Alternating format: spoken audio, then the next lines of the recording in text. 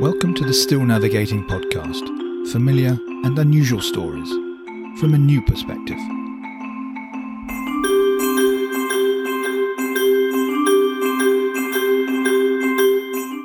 Hello, welcome to another edition of the Still Navigating podcast. I'm a bit of a numbers nerd. When I hear a number on the radio or read it or see it on telly, I often want to know more. I want to know some context. I want to compare that number with another number. And this week we're going to look in a bit more depth at 4 different numbers. I'm going to give them a bit of a personal spin and see whether by giving them context, by comparing one number with another number, by challenging a number that's become sort of totemic, and by using a number that's perhaps different from what we'd expect, can we shed new light on a really fundamental problem that we're facing. But first of all, let's start by going to Gaza. And the number here is 69,000 litres. Some numbers stand on their own without the need for any context. Inflation in Argentina hit 143% in October. Wow.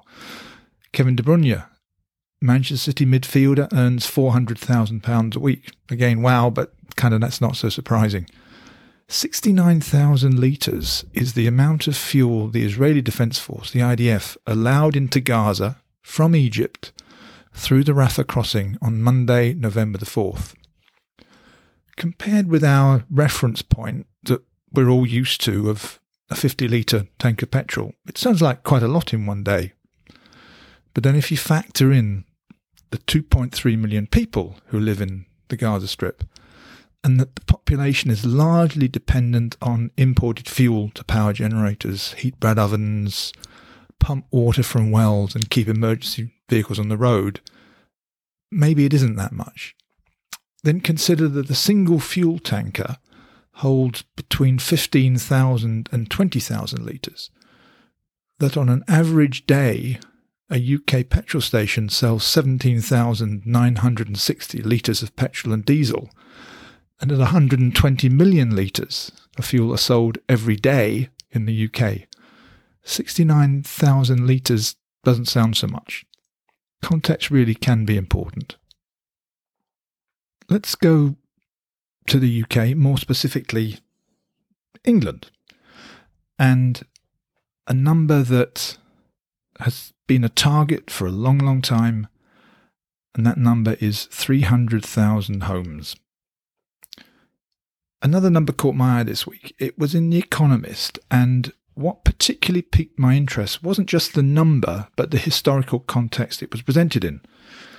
Nerdy, I know, but I went back into the Office of National Statistics ONS data and took a look for myself.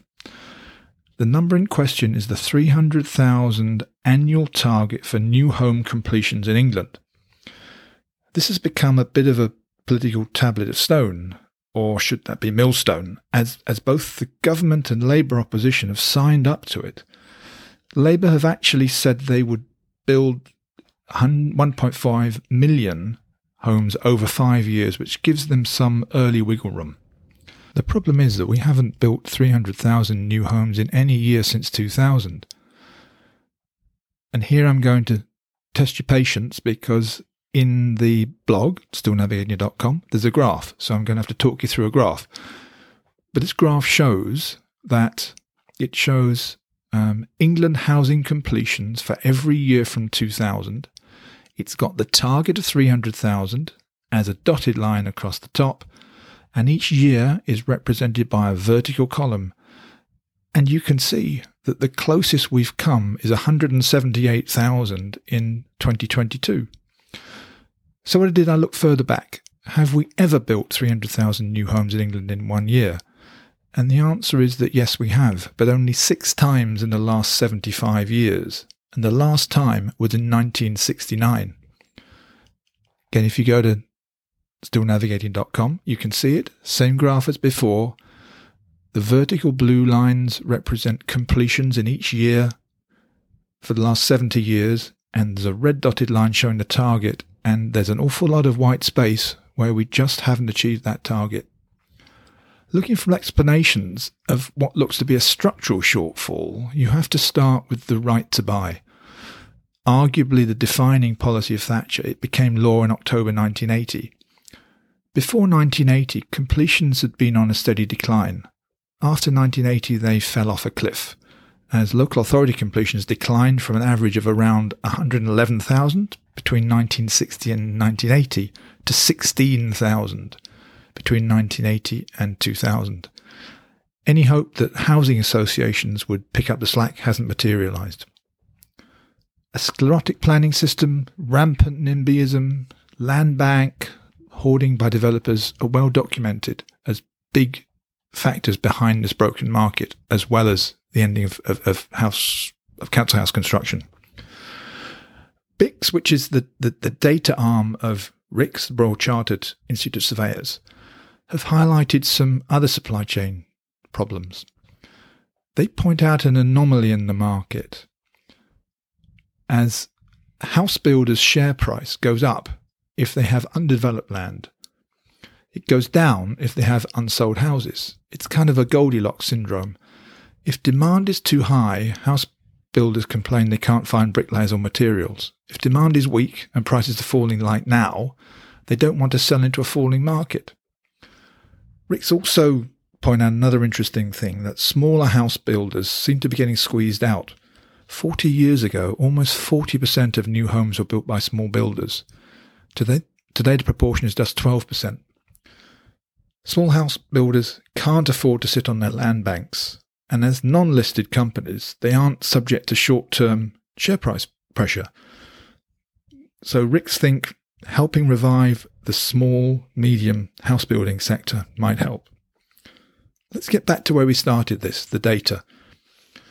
Take the long view of that 300,000 target, and it's clear that the policy of arm twisting and arse-kicking on local authorities and house builders isn't going to be enough.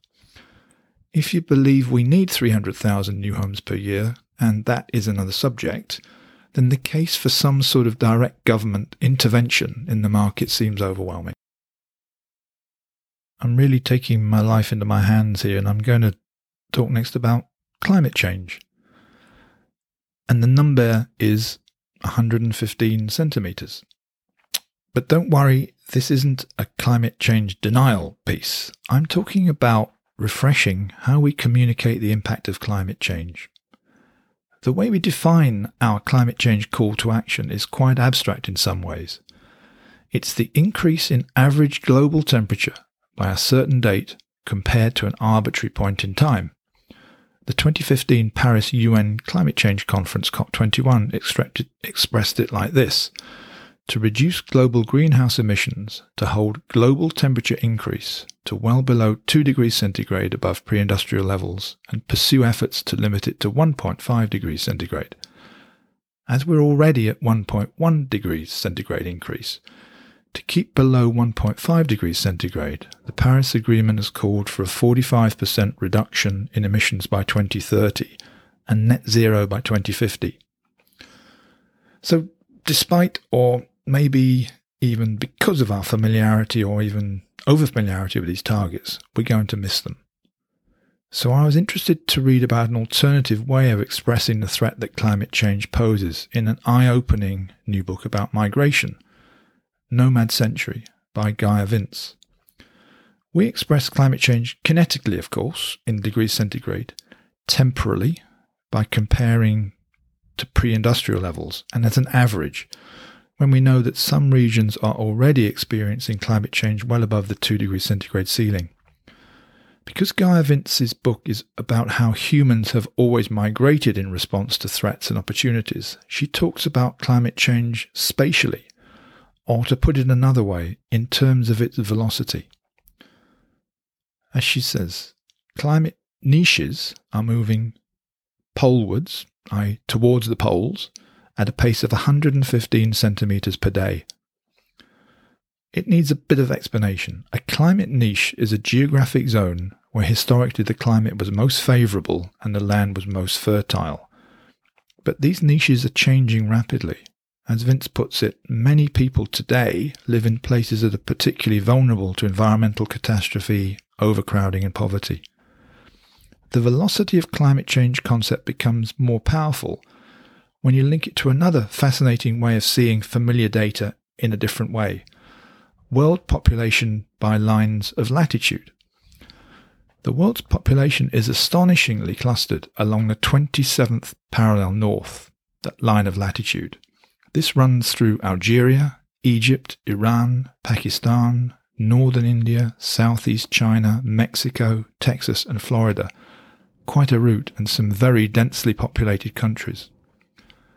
There's a guy called Alistair Ray who is what he calls himself a radical cartographer, and he's got a great blog that has fantastic data and graphics on this. You can get it on stillnavigating.com.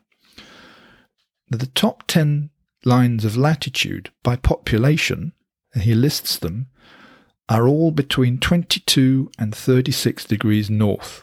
That's north of the equator. And together they contain an estimated 2.3 billion. And what is a line of latitude? A line of latitude represents 60 nautical miles or 111 kilometers.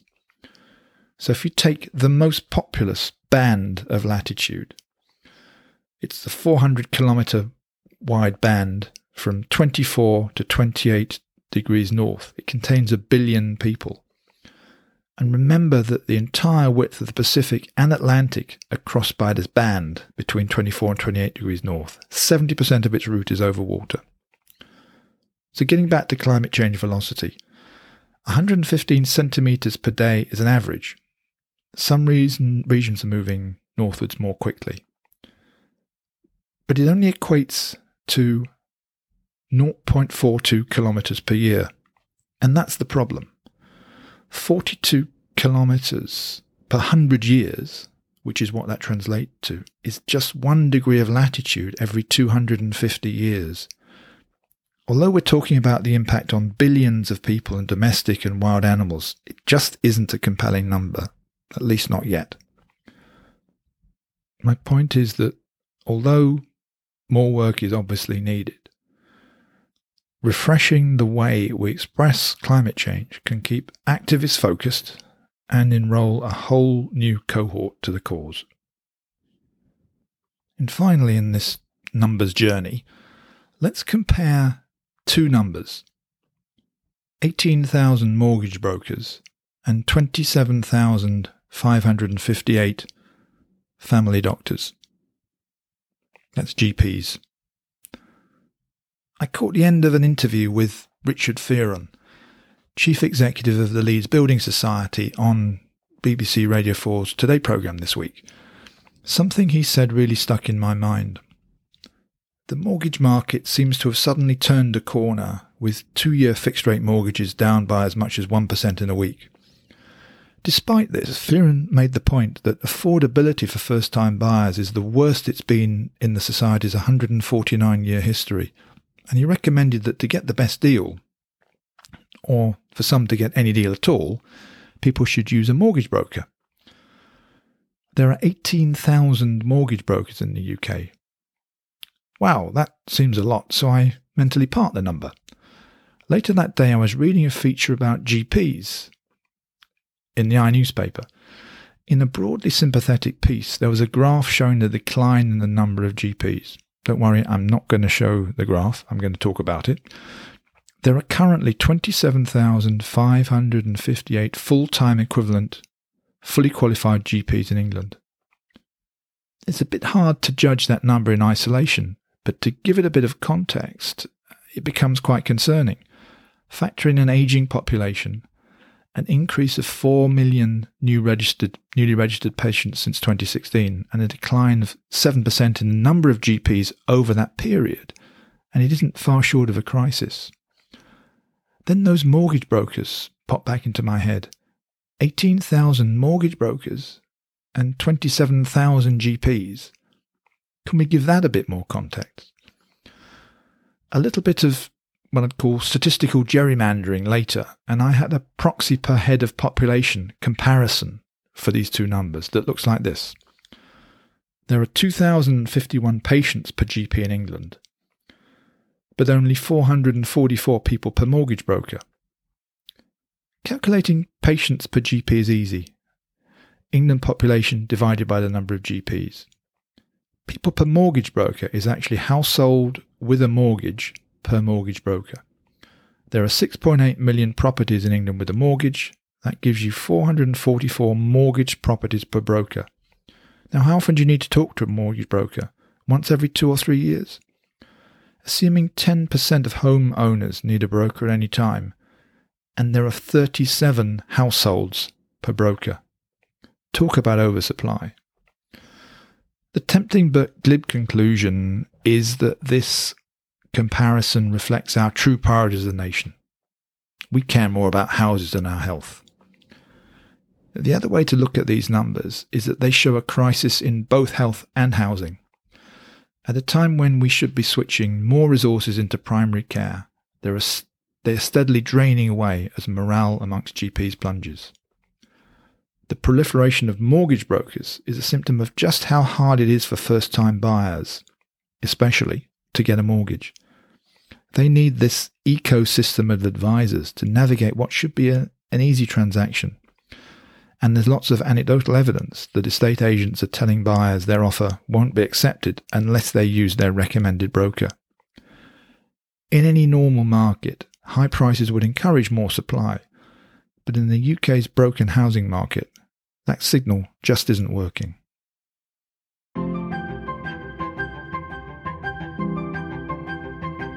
This was the Still Navigating podcast. Everything you've heard today and a lot more is on stillnavigating.com. Thanks for listening. We'll be back soon.